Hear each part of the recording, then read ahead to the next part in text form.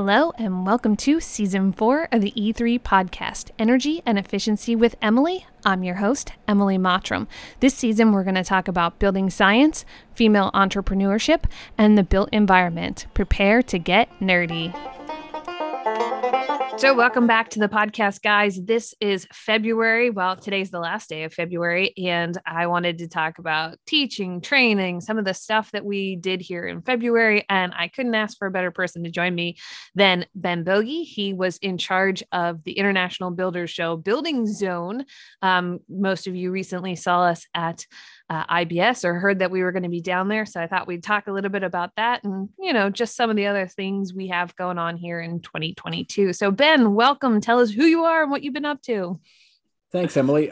So I'm Ben Bogie. I'm currently a project manager in Connecticut and Eastern New York State, Hudson Valley.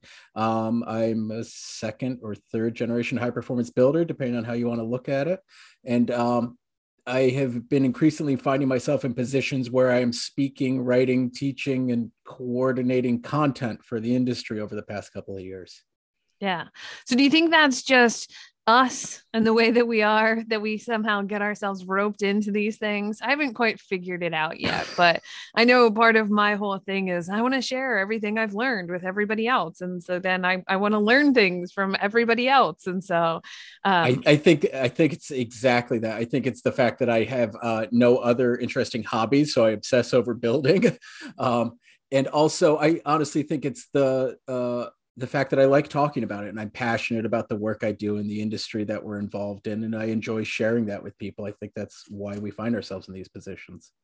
I like to learn new things too. I think every time I teach or train or go to any of these events, I learn something I didn't know and I expand my horizon. And, I think I always knew I was going to be a learner in this environment, and that means different things to different people. Sometimes that's, hands-on. I actually had the privilege to do a career fair on Friday for an architecture school in Vermont. And, one of the lovely women that interviewed with me had said, I'm a hands-on learner. So like, what do you recommend to me? And I'm like, go get a job with a builder for the summer. Like, this is the best advice I can give you.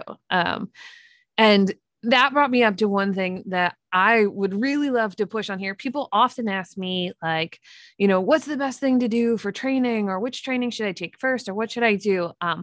I was privileged enough to join you in the Building Zone this year. And I think it's undervalued for a lot of people, builders, and specifically for architects, to not go to a show like the International Builders Show thinking like, oh, that's just builder stuff. That's just for, that's just for products and what's new coming out in the industry. But I could have sat all day in the Building Zone and just listened to and learned from, all the amazing people that you guys had on stage. So how did you determine your program and what you were going to teach? So thank you, first of all. We were given some directives by NAHB when we first started planning of kind of some broad guidelines of things they'd like us to discuss. One of them was systems, like building systems and systems options. And the other one is different avenues that we can look at tackling supply chain shortages and labor shortages. So I use that kind of as my directive to look at how we would do things. And that's why we saw, like we did 4 sessions on different weather resistive barrier options, because I was trying to show all of these as systems, because that tick 2 boxes for me. One, we're showing how a system like a mechanically attached functions, or an integral water and air barrier panel functions, or a fluid applied. So we looked at those from systems, discrete systems. And then we also looked at them under the guise of that gave people options. So if you're in a situation where you're facing material shortages, for whatever product it is that you're trying to acquire, you have an understanding of these different systems so that you can pick and choose based on what's available, or maybe what your project's directives or program is for what you're trying to achieve with it. So that was one example of what we did. Hopefully that answers your question a little bit. So that was the broad stepping stones that we started putting the content together with. Yeah. Well, and I think that was one of the things that was really valuable, and maybe something that those of us in the building science world think of, maybe even just more in general than before now, right? Where we have a supply chain issue. So you really have to be a little bit more aware of like what fits into this system, what product is available if I can't get the one that I had before. But I know that prior to us doing the BS and beer show together, we used to do local meetup groups, right? And that was kind of the how all that stuff got started. And I remember Mike putting together a WRB session. Gosh, it was what, 2019, 2018, maybe. And, we showed up and there were several contractors, there's beer, so people show up, right? So there were several contractors in the audience, and they're like, well, what should I use? What do I ask for when I go into the lumberyard? And it's like, well, it depends, right? And so what I loved about what you put together on stage for that is you kind of gave them the reasons why it depends, right? Like, you're doing this and this is what you have, right? And those are some of the things that I think are valuable also for architects too, is we also watched you put them on and get messy and, have things that are super sticky, or, when you and Travis were stretching the tape, across it, showing how, a demonstration how the products actually work. It's not just a sales rep coming in for lunch and learn saying, here we have these things,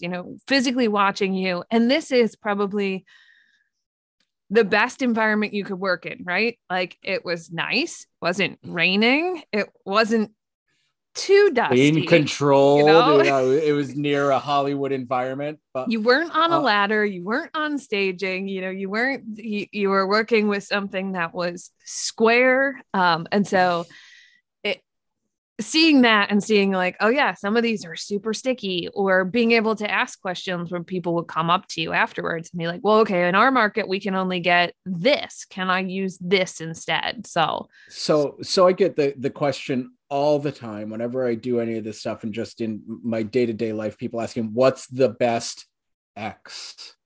What's the best Y? And like, this goes back to, Steve Basic says this all the time, and I firmly believe this. The thing that is best is the one that you can install well.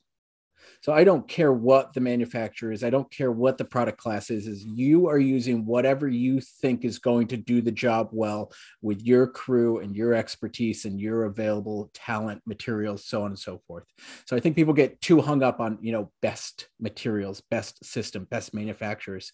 And you touched on something that's a root of what I always try and do with any of the teaching or content I put together, is I want people to understand the core principles of what we're asking these systems to do. Because that goes back to, again, I have brands that I use preferentially because I have experience with them. But if you understand the core strengths or the core directives of whatever that system is you're trying to use to accomplish X, Y, and Z on your building, then you'll be able to inform your work better regardless of what the product is. So it's and that's what we do in building sciences. We're trying to understand the why. The why is this working this way? And once you start to grasp those things, you get to look at product classes kind of more holistically across the marketplace. And you realize that you can make ones that you thought before might have been lesser quality. You can make them perform very well because you understand the innate function of what you're trying to achieve with them. Instead of just like learning the steps of the process, like you staple the thing to the wall, you cut the X at the window, you tape the corners. Instead of just doing the rote memorization of your steps, you start to understand the principles of it. And that's what I'm always trying to convey to people. Right. And I think, unfortunately, too many people hear like building science or some of the other buzzwords, and then they think, oh, that's too complicated. But it doesn't have to be complicated. We just have to know what the expectation is. And Steve Basic also said on a podcast that we were on together that, there's no such thing as a bad product. There's often just bad installations. It's either installed in the wrong place or installed incorrectly. There's lots of things that can be great materials. And I mean, there might be some bad materials that maybe we should phase out, stop using as we start talking about carbon and climate change. And that's like another conversation, which we can have. Or just products that are too innately difficult because of their shortcomings to be installed repeatably well. Right. I get Steve's point there, but I think there's some bad products that we can get Yeah, rid of. I think there are some bad but products.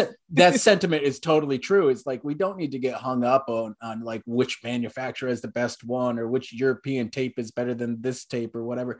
It's whatever you can install well. That's really the core that we need to be after. Well, and I think also too, what's available in your market, right? So we often forget to have that conversation. Is, sometimes we get smacked on the hand a little bit for talking about things that are really common in New England. Well, you know what? They're really common for us, and we do them a lot, and we do them well a lot, because we're used to that and we know how to do that. But you can go to other parts of the country, and it's like, man, we wouldn't use wood siding here because it would just turn to dust in a matter of time. So common detail. Here we go. Here's a case in point. So common detail for us is we put a piece of clapboard beveled siding underneath our windows to create some pitch to the sill. You go outside of New England and you go to any lumber yard and you try and find a piece of beveled siding. And I know this because I've taught in multiple states where I've tried to find a piece of beveled siding. They look at you cross-eyed. It doesn't exist. Here, we can go into any Home Depot and pick up a piece of clapboard, beveled siding, and there you go. There's our window pitch. So it forces you to realize how segmented we are as far as what's available. And that's why understanding those core principles and not the products or not the specific details is really important, because then you can apply that to whatever you have at hand.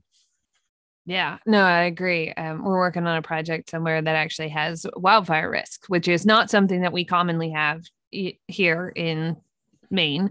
And so I was like, okay, wait, we got to think about this totally different. We either have to provide some kind of screening or whatever if we're going to do venting, or we need to do non-vented, which we're not spray foam people. We're trying to get out of the foam market. And we're like, okay, wait, hold on, take a step back. Let's look at this. Let's talk about it. What are we trying to get it to do? What conditions do we have in this area? And so for me, I find that exciting and fun, and it's a new learning experience. It's a new opportunity to think about how the science works with it. But I get that the industry doesn't want it to be this hard, right? They want to be able to understand that. And so I think having those principles and ideas down so that you can quickly evaluate what's the best solution here, what's the next best thing is, it's really important. And we can talk building science all we want, but the code is getting better and everybody's going to have to do this. And even if you disregarded the code, if you use any products that are currently available on the market, you just already have some of these problems. When we went from building the types of houses that we built in the 1800s that just dried out and never had moisture issues to just simply using plywood, things got tighter, right? And I mean, and that I guess in itself was building science, right? They started to discover skip boards maybe weren't such a great thing. Like maybe this isn't. And then they started putting rosin paper over them to keep the drafts out. And then right. It went to, it has asphalt always impregnated evolved. felt. And then we realized that it kept the water out and the drafts out. And yeah. And so building science has always been a thing. We just never called it building science before. And everybody adapted to, okay, we've got this, now we've got this, and so maybe using some of those keywords or buzzwords is what's kind of keeping people from just latching on to some simple ideas of what is it doing? How do we expect it to perform? How long is that supposed to last? How do I get to it if it has a shorter lifespan than something else, right? Because it's making Mike Gurton brought something up a while ago that he thinks we should be installing all flashings with an integral counter flashing so that they're serviceable later in life. And that's totally true. I lost my train of thought there. Sorry. I got hung up on thinking about having to install counter flashings. Right. You just get thinking about it and you're like, oh, yeah, wow, yes. But it's totally true. So something that we take for granted is that we're asking ourselves and our clients are asking us and the marketplace is asking us to build buildings that are far more complicated and far more advanced than they have ever been in any time in history. I say this when I started in the late 90s and, I grew up in this industry. So I remember, seeing the work that was being done when I was a kid. It was the same thing from house to house. It was a 2x4 wall, 16 inches on center, plywood subfloor, sawn lumber framing. It was standard across the board. You could take a carpenter from anywhere in the country and they would know how to build it because it's what everybody was building. Now we have oh my God, you and I showed 10 different wall assemblies, 10 different wall assemblies that we can pick and choose from. You Yeah, know, and that's not the even scratching multitude the of surface. the surface, the multitude of materials and project directives and climates and microclimates and architectural designs and aesthetics that we're catering to nowadays is pretty bewildering. And to, you know, a builder's job now is no longer just to understand how to read the blueprints and nail the boards together. It's information shepherding. My day is spent herding information back and forth from subs to architects to clients to manufacturers, back and forth all day long, because we have so much integrated that has to play nicely with each other in order to have a successful project that it's daunting. Yeah. I think that's part of what is frustrating to people. So they're just, well, I'm just going to do what I already know. But unfortunately, what we already know, especially right now in today's market, isn't good enough, because what you already know might not be available, right? You have no idea what it's going to cost, and it might not be available tomorrow when you go into wherever your supply house is to get whatever this thing is. And that's for a multitude of different. Also, I'm probably going to, you know, upset some people with this, but why do you want to do the same thing every day? Like, that's boring. Like, come on, shake it up a little bit. And I think that's why I've ended up in this position is I can't stand to build the same thing twice. I always want to try and push, and it's not just to do something that's novel, is I just always want to see if there's a better option for my clients and for my own process. You know, maybe that new product is better, maybe it's not, but I'm going to try and I'm going to find out. And if it's not, I'm not going to use it again. And if it is, I'm going to keep using it. And I'm going to make my life that much easier, and I'm going to make the product that I'm delivering to my clients that much better. So, you know, I think doing the same old is just, you know, it's lazy. Like, and I don't mean this to put people down, because I understand there's sections of the markets where you really have to fine tune your assemblies to be able to make your profit margins work. I totally understand that, but keep trying to push outside of the box. Keep trying to do something a little bit better.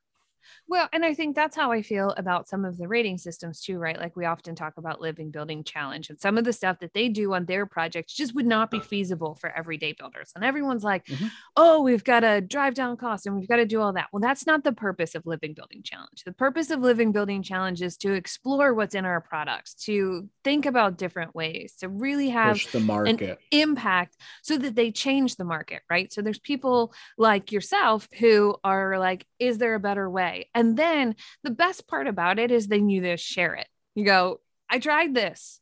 I thought it was going to be better.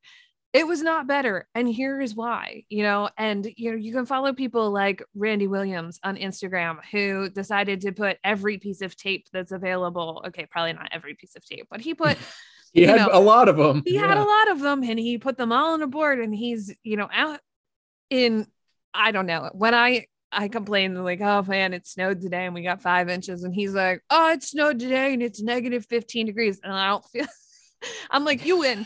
But so, you know, whenever I feel cold, I just look at something that Randy's doing. It's like negative 27. I'm like, oh God, this 23 degrees today is balmy. Right? Exactly. And so, you know, he's taking those tapes and he's putting it on something. He's putting it outside. He's like, what's going to happen? What, like, how are these tapes going to work? And so you can find the people in the field, and Peter started it with his wing nut testing, but you can find the people in the field who are sharing, like, we did this, or this was a better way, or you can see that they've shared something and reach out and they'll say, hey, yeah, you know, we came up with this system. You know, I love when they show, oh, this is how I bent a piece of flashing, or this is how I did, you know, and you're like, oh, I've been struggling with this for, you know, how long, and oh, that's so simple. And that's the best part. So, programs like Living Building Challenge and Passive House and even LEED and USGBC and all that stuff, I don't expect everybody to adhere to those. What those are is they're bellwethers that are going to push the industry forward. And that's exactly what they do.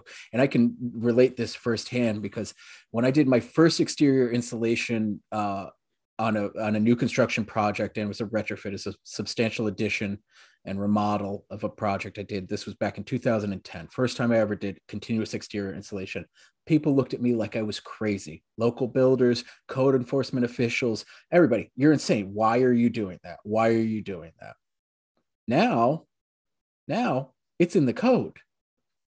Like, this is part of the IRC now. After 2018, that continuous installation is in the code. So it just shows that the code and the industry is paying attention to these things. They're moving forward. Look at what's come out of COVID right now. And I know we keep beating this one to death, but ventilation. We have common people talking about ventilation rates, in schools and their houses, and understanding that the health of ourselves and our friends and our family has a big correlation to the amount of air and the amount of filtration that's inside of our buildings. Years ago, before COVID, nobody talked about this except for extreme nerds that were sitting in these weird little get-togethers like Nessie and IBS and stuff like that. We'd get together and we'd talk about ventilation rates and discuss them. Now it's everywhere. This is huge. It's a huge step forward for our industry.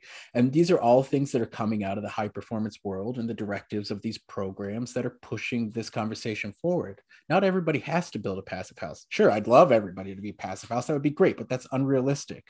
We need these programs, like you said, with Living Building Challenge, to push the narrative forward, to push the research forward.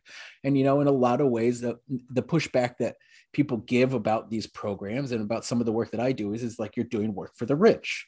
And that's true, because they're the ones that have the capital to afford this work. And a lot of them know that they are spending more to engage in work that can be to some degree experimental. I have current clients that know that, and they trust in us to make those decisions to push the bar forward, the benchmark forward with the work we're trying to execute for them, so that the industry at large can see our strengths and our failures, and we can learn from that as a whole. Overall, they know they're going to get a good product because they trust in our ability to decide what's right for their project, but it's going to push the whole market forward.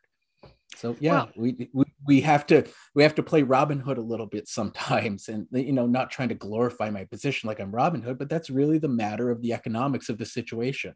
Well, and when you really think about it, that's how every industry works, right? There's always somebody that has to fund the capital to do the research. Ferrari has to build the supercars so that they can figure out how to make the engines better in exactly. our Kias. The very first Tesla that came out was not affordable. Now, granted, it's not still affordable for a lot of people. But they did that. That was Tesla's business model. They understood that. They knew that they had to make a super elite product in order to generate the capital to fund the testing and the production of a more affordable product. So right.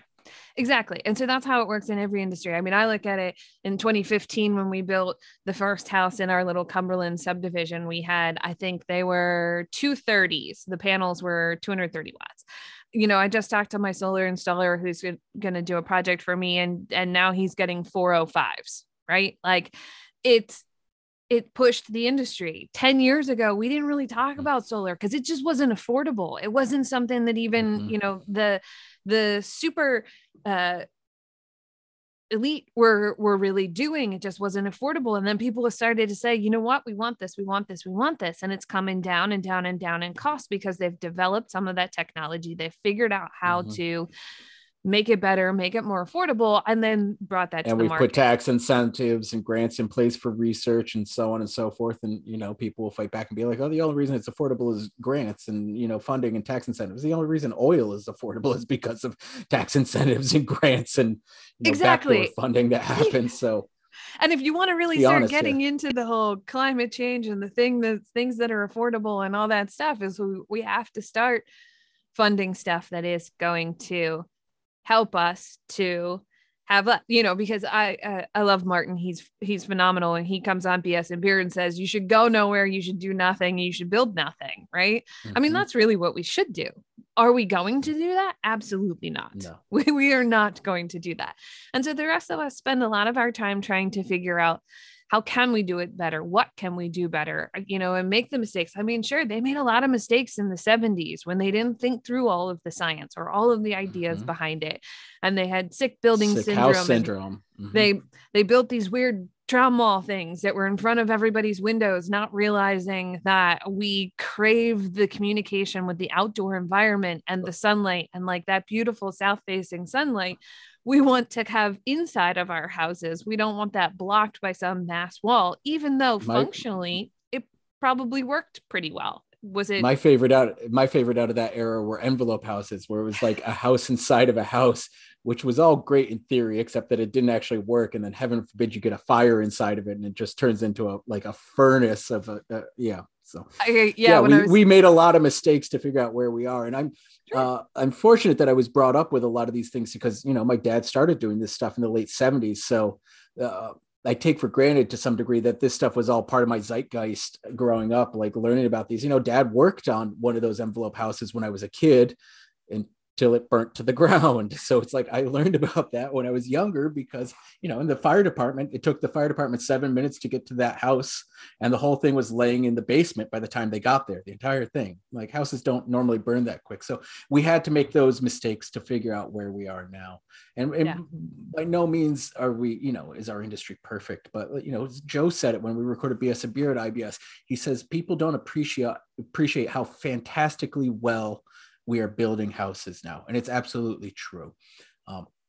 In that same vein, go ahead. I was going to say, the better that we build them, the more intolerant we as a species become, right? Like now we talk about it in comfort levels. It's like, we're only comfortable between 5 and 8 degrees. Like, what did they do in the 1800s, right? When they lived in these big drafty old farmhouses, they were dry, whatever. They were fine because they were used to it. I mean, even I grew up in a house that was built before the Civil War and it leaked like a sieve before we did, massive renovation for them. And my dad's response was, we'll just put on another sweater, right? Because he wasn't turning up the heating system because he knew it was just blowing out the walls. There's scientific research to show, and like this isn't to argue against having air conditioning in buildings, but there's scientific research to show that almost twice as many people started dying in heat waves after the invention or the commonplace execution of air conditioning than previously. It's because you biologically get used to having your body cool and your body doesn't know how to maintain its temperature and your behaviors don't know how to maintain your temperatures anymore. So people started dying much faster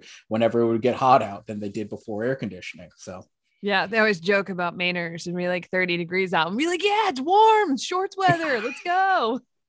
And like, I always thought that was crazy until I lived here for long enough that I was just like, oh, 30 degrees. That's not jacket weather. Like, I know that's balmy. Yeah. You get nice. Yeah, those mornings when it was 30, God, I'd be happy to be outside framing. Beats -19. Right. So we acclimate to those things and we're building better houses and we're heating them better and we're more comfortable. Right. And so now we can complain about like, oh, the air that's blowing across this area, or, oh, these windows, people will ask me, well, how do you sell your clients on high performance things? And I'm like, we just talk about the things they actually care about. You want to sit next to that window. You don't want to feel cold. It's got to be a triple pane window. Needs to be comfortable. Your kid's not going to develop asthma because of the dust and dander and pollen and everything that's in your airstream. Grandma or your mother-in-law, when she comes to live with you, is going to have a much better end of life in her golden years because she's comfortable and healthy in the house and she's not getting chills. Yeah. The building's going to last longer and require less maintenance. Yeah, exactly. We're going to build durable systems in this because, aside from there just being a ton of products on the market, we've thought about how these products go together and what they're supposed to do here, and so that's how I don't even want to say sell them on that. We educate our clients on why we think building a certain way is the way that we should do it. And, oftentimes that's an unpopular opinion, but if you look at, Matt Blomquist and his kids. I don't know if anybody saw his post on Instagram recently, but his high school students built a house where there was still snow on the roof, the only one in the entire neighborhood. High school kids, right? It is absolutely something that everybody can learn how to do. How it can be, it doesn't have to be complicated. And people say that to me all the time. Well, you're going to be complicated. No, just like there were 10 wall systems that we talked through at IBS. I usually start with the builder. One, your builder should get paid to be part of the design process. I feel very strongly about that. They shouldn't be putting that time in for free. But two, they bring a lot of value to the table. And that's why we don't do bid work. Is you bring the contractor in and you say, what do you guys do normally? Then I'm asking you to change maybe 5 things, right? Maybe it's not even 5 things. Maybe it's one new thing. Like you said, you want to do something new on every project. Maybe it's one new thing on this project. And we're working together as this amazing team because we all bring something to the table that puts it together that says, yeah, this is great. And this is how we do it because we rely on the skills of things that you've perfected over time, right? Like everything doesn't have to be different on every build. It goes right back to what I was saying is it's you can play to the strengths of whatever that contractor can install well. Yeah. That you might be specifying some product or assembly or something that he's not really comfortable with. But if you bring them in and you sit down at the table together, then he might say, well, I think this will do just the same thing, and I know how to work with this really well, so let's use that. And it's just having that dialogue. Yeah, especially, one of the other things that you said was we were talking about ventilation a lot more. I think people are having a lot more realization, because not only do we spend 90% of our time indoors, in the last 2 years, we spent 90% of our time in the same room, feels like, the same room inside your house, not going anywhere, and you have noticed things about that room, the get tired after lunch, the CO2, whatever. Or, for us, we had a client that came to us that said, look, I have chemical sensitivities. What can you do? Now we lucked out because their builder doesn't use plywood. They use boards, board sheathing, board flooring on everything. And so we eliminated glue as a possible source for a client simply because their builder just already did that. That was how it was, right? And so, people want to talk about, chemical sensitivities. Well, if you don't have somebody that works with that all the time, it might take them longer. It might be harder. You find somebody that does. We have to, all of the projects that we execute as a company go for EPA Indoor Air Quality Plus on all of our projects. And what that means is from the beginning of the project, we're providing the auditor the information on what products we're including in the home so that they can go through them and check them for VOCs and essentially red list items, not quite as stringently as you do with Living Building Challenge, but we jump through all of those hurdles just as the de facto on our project. So, and it's really not difficult. Honestly, it's kind of surprising how few products we get pushback on, but it's just being conscientious of that and just taking that look or trying to engage in a program like that so that you can educate yourself about what some of those areas are in your process so that maybe you can look at changing them. Well, and I don't know, where do you go for education, Emily? Where are you learning from? Well, I mean, for me, I just start digging, but it goes back to exactly what we were talking about on the opposite spectrum, which is, what do we want this product to do? Well, if you start thinking about what you want this product to do, especially on indoor environments, it starts to trigger some things like, oh, we want this product to resist mold and mildew. Well, what's in it that resists mold and mildew, right? Or we want this. Why do we have mold and mildew in the first place? Exactly. And so when we start thinking about we want this to resist stains. Well, what's in Stain Guard, right? Like, what's on our furniture? What's in our products? And so just asking those questions, I think it's 50% of it. Knowing to ask the question means that you've thought about it and you're like, okay, wait, where did this come from? What does it have in it? What is my expectation? And what am I trying to get it to do that I can't handle in some other way? And so where do I go for gosh, oh man, that could go down a long list avenue. One, you can get on Living Building Challenge, and they do often share red list materials. I hope that someday it's going to be very regional specific where you can look at it, because those projects aren't always translated back to exactly, even on our chemical resistant house, getting wiring that doesn't have plastic on it is cost. Well, I mean, I think it's possible, but it would be so cost prohibitive that that wasn't worth it. It's encapsulated in our double stud wall system with a lot of other things. It had very little impact. We tested it with the client, and so sometimes it's a very small percentage of the actual physical makeup of the project. Exactly. And so sometimes our information is, here's a bag of trash. Do any of these things bother you?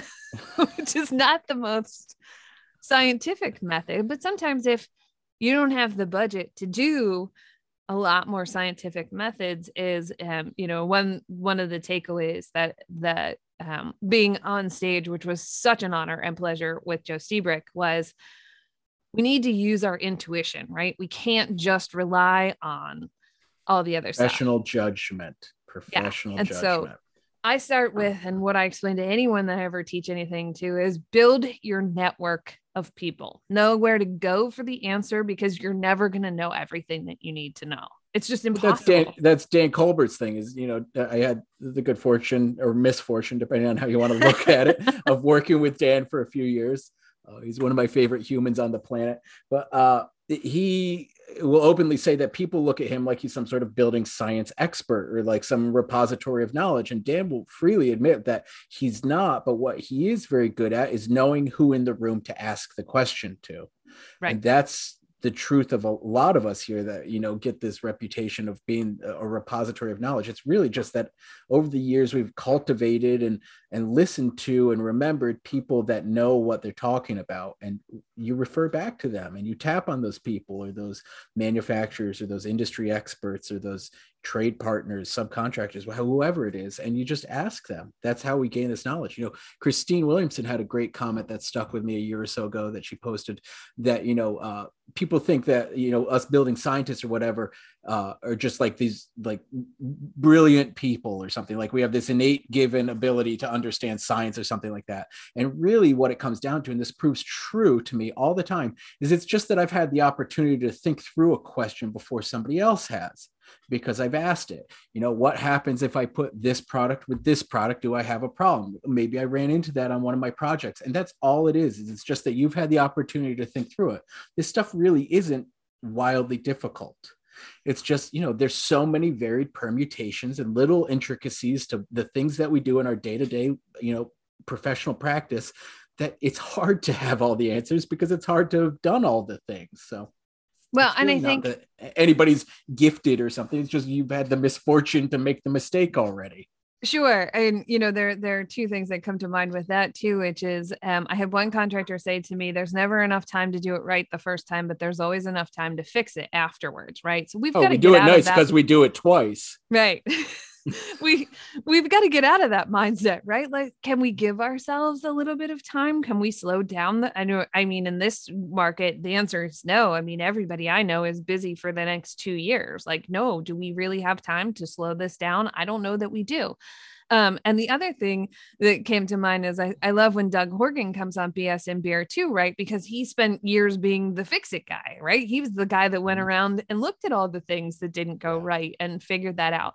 And then is now able to share that with his company, and which is what I feel like a lot of the really great people that I respect in this industry are doing through the one good thing about social media, which is sharing, right? Is not being afraid to share something that didn't go as you expected it, so that maybe the rest of us don't also have to make that mistake, right? Can we learn from the mistakes of each other's, or can we learn from the successes of each other too? Sometimes it's just as great to share something that went really well, that was really easy, that's really thought through. And maybe it is because it's really nice because you did it twice. We just had on one of the projects that's going to be getting some coverage with Fine Home Building here soon. We were doing an ICCF, insulated composite concrete form system for a wall. And we had the photo and video crew there as we were pouring, and we had some blowouts. And they're like, well, we'll just shoot around them. I'm like, no, shoot the blowouts. Like, shoot the blowouts. This was a new system. And I want to be very open with that about what went wrong and how we addressed it in the moment, and then how we can address it in the future. And that's incredibly valuable. We all have to own up to that, and everybody knows that social media is very curated and polished in a lot of cases. But if we value each other as members of the same industry and want to help each other, then yeah, we need to share our, pardon my language, our fuck ups, so that we can all learn from them. And maybe it's not even that. Maybe we just need to start calling them something else, right? Then take the bad context out of that.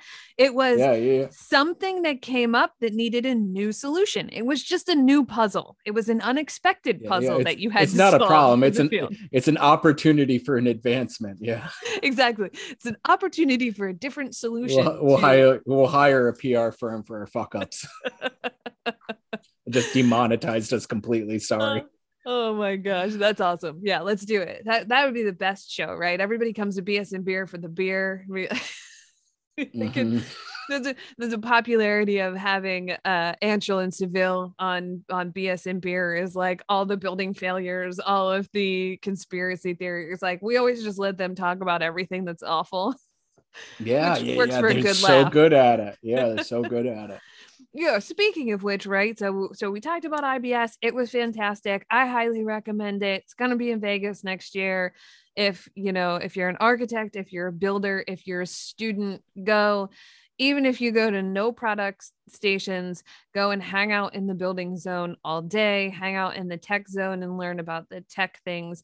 But even in the booths themselves, there's a lot of great content going on. I know Hubert was doing stuff the whole time that they were there, and they built like a whole rain roof water display, right? So you can touch and ask questions. The best part is their tech department is like 4 people. So, and they had some of them there. So you get to meet those people and you're like, yes, the person that's on the end of the phone when I you call in know and be who's going to like, be on the do other end of the I? phone when I call this. And so that's what's good about a great company is, being able to go there, meet the players, and be able to create relationships. And that is, So valuable. Twofold at IBS is you get to meet these people who you respect on the internet. I mean, with COVID, people weren't going anywhere, but we had the opportunity to connect online. And for me, it was absolutely amazing to then meet who these people are in public. Like, oh, you're so and so, I follow your channel or I do all this stuff. But there's a lot of great resources for people. And you asked where I go to do some of my resources. One, you can go down the rabbit hole at Green Building Advisor anytime that you want. Certainly, I recommend that everybody start with Building Science Corporation because Joe Stiebrick and his company publishes a lot of free material for people because they feel so strongly about it. But as you get deeper into it, get to know them, right? You want to call them up. If you don't follow Mike Girton, I don't know what you're doing, right? I mean, just amazing to watch him on stage at IBS, just showing everybody in a very calm, he's maybe the most calm, collected, builder that you can meet. Just this is how we do Travis started referring to him, and I think this is a very fitting title, that Mike is a building monk. He very much is. He's just like he is a phenomenal person. I consider it an honor to have gotten to know Mike and work with him over the past handful of years, but he is head down, no BS. Work is getting done. He is a machine. He is dedicated to getting good information out there and understanding what it is that he's sharing. And that's we need more people like that in the industry, and like you said, something that you find when you start going to these events, they've been tremendously valuable for my education in the industry, is those relationships that you get to create. And something that you'll find is that those of us that connect through these events is we may have wildly different personal opinions about the way the world works, but we can all come together and we can break bread and we can share a beer and we can agree about the work that we do on our day to day. So you might not agree with somebody, but that all gets put aside and we share in the commonalities of what we do in our lives. So that's great to see. I think that's something that, people miss nowadays, is just putting the drama behind and just paying attention to the things we're passionate about.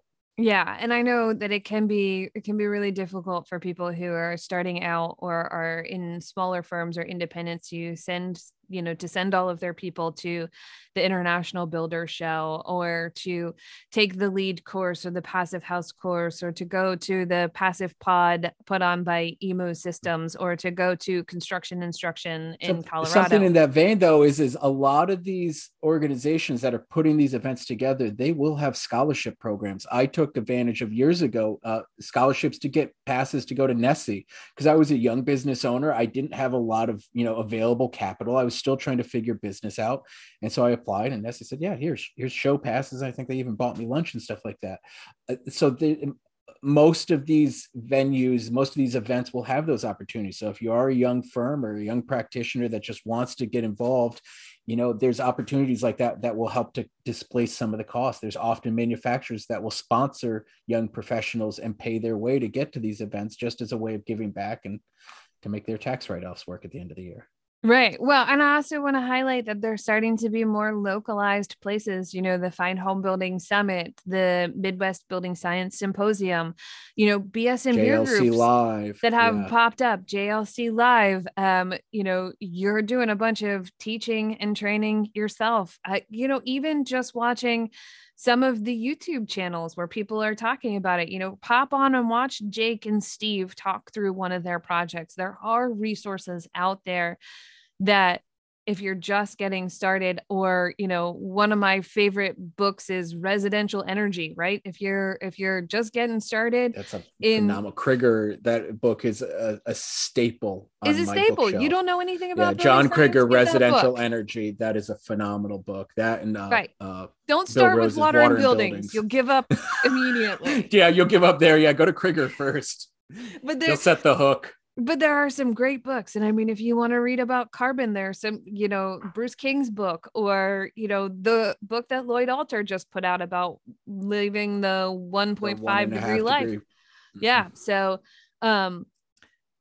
there are some great books out there. There are some great resources. There are some free resources. You just gave a whole bunch of opportunities for people, if you're young, new, starting out, small business, whatever, to do that. USGBC's website, NREL, Oak Ridge National Laboratory, the Building America program websites, all of those things. When you start digging through them, there's so much information out there that's just, all you have to do is read it. Yeah. And I also think in some places, the different energy programs through the state can be good. I know in Vermont, there's a lot of access to HERS raters in Vermont to kind of help you walk through your project. When I was living in New York, NYSERDA actually offset the cost of us doing passive house and lots of other things. Yeah. So I mean, look into NYSERDA.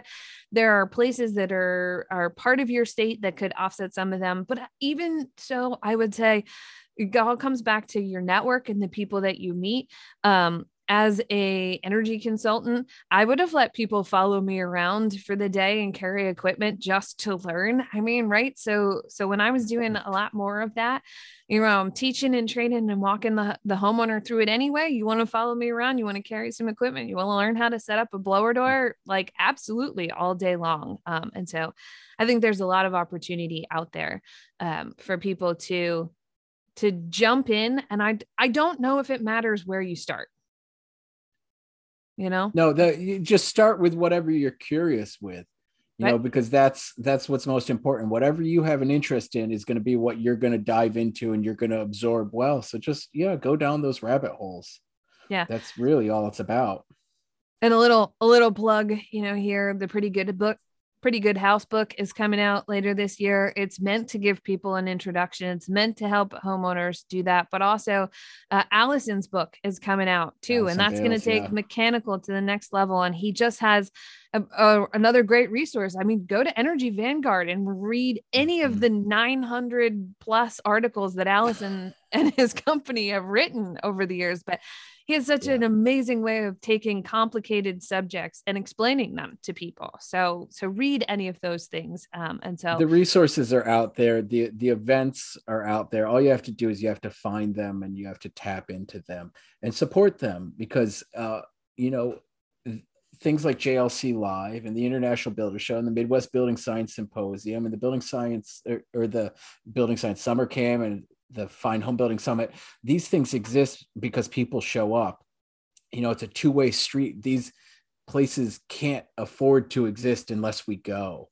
So it's the same thing for the magazines. Support the publications, support Fine Home Building and JLC and Pro Remodeler and all of these great journalistic enterprises that are trying to put content out. Because if we don't support them, give them our small pittance of dollars, then they're not going to exist anymore. And that's going to be a loss to the industry, because then it's going to be pay to play, and whoever is paying the most money is the one that's going to get paid attention to. So. And as we know thus far, that generally the people who have the most money aren't always aligned with the values of the things that we would like to do or see happen in our industry. So I really appreciate you coming on today. I think we could probably just sit back with a cup of coffee or a beer and talk the whole time. Go for another hour and a half. Yeah, I know you're busy. Everybody's got things to do. So I really appreciate you coming on and just, rehashing basically one of the things that I like to talk about, which is teaching and training. I'm that none of us are experts. We're all just people who are connected with other people. And so I'm always happy to share my resources with other people. I think that's why we've become such great friends over the years, is you have a very similar mindset. I can call you up and say, hey, I was just on the phone with one of your contractors this morning because he called me up with some questions, and that's it. It's just, it's like, share, I'm doing this thing. Put it back out there. So, it doesn't mean that we'll always have the opportunity to answer the phone or respond to everything. But sometimes for me, it's just as simple. Hey, I don't actually have that answer. Here's the 3 people who should have this answer for you. And so, or I can't respond to that email. You mind if I call you while I'm driving? Like, I will always do my best to exactly same thing. Respond, put it back out there as much as I can. Respond and be available. And that's why it's so important for people to get together, connect. We like Instagram, but I'm sure there are a lot of other platforms, YouTube and LinkedIn and Facebook and all kinds of platforms out there. So just connect with the people who, you want to learn from. I mean, you can't go wrong following Christine Williamson, Building Science Fight Club. I think she releases something all the time where I go, oh yeah, that was a great way to explain that. Or I didn't know that, so it's awesome. So thanks, Ben. I appreciate you coming on today. And always a pleasure. If you guys don't know who Ben is, I know you live under a rock, right? He's starting to be everywhere, but you can catch him at a lot of great things and throughout the rest of this year. Ben Bogie, BenBogie on Instagram is the easiest place to find me. All right. I tried to get this out to you guys every week at the end of the month on the last Friday in February, but as you can see, the last day of January and the last day of February have actually been the schedule that has happened. So thank you all for tuning in to check out what's going on in the podcast. Ben is a great educator. You can find him on JLC. You can find him at the International Builders Show. He has a lot of great things going on. And like he mentioned, you can see him on Instagram and check out all the great things that he shares there as well. So just a heads up that we have BS and Beer live this week as well on Thursday, March 3rd. So tune in to talk a little bit more about the nuts and bolts of PV installation at BS and Beer. Otherwise, we'll see you on the podcast probably on the last day of March. Thanks for tuning in and have a great day.